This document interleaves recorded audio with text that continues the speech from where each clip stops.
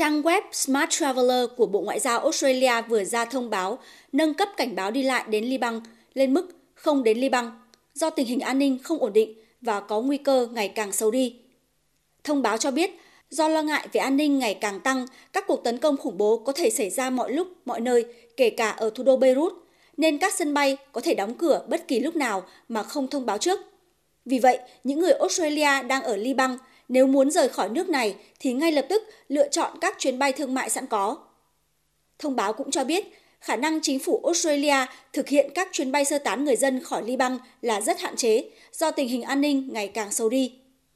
Tại Liban, lực lượng Hezbollah đã đấu súng với lực lượng Israel tại biên giới, trong khi lực lượng an ninh của nước này đụng độ với những người biểu tình phản đối Israel gần Đại sứ quán Mỹ tại thủ đô Beirut.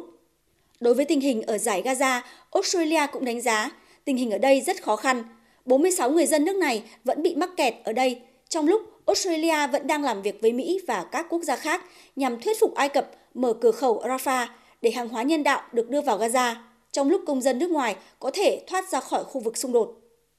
Kể từ khi xảy ra cuộc xung đột giữa Israel và Hamas, Australia đã sử dụng các máy bay thương mại và quân sự đưa khoảng 1.500 công dân rời khỏi Israel.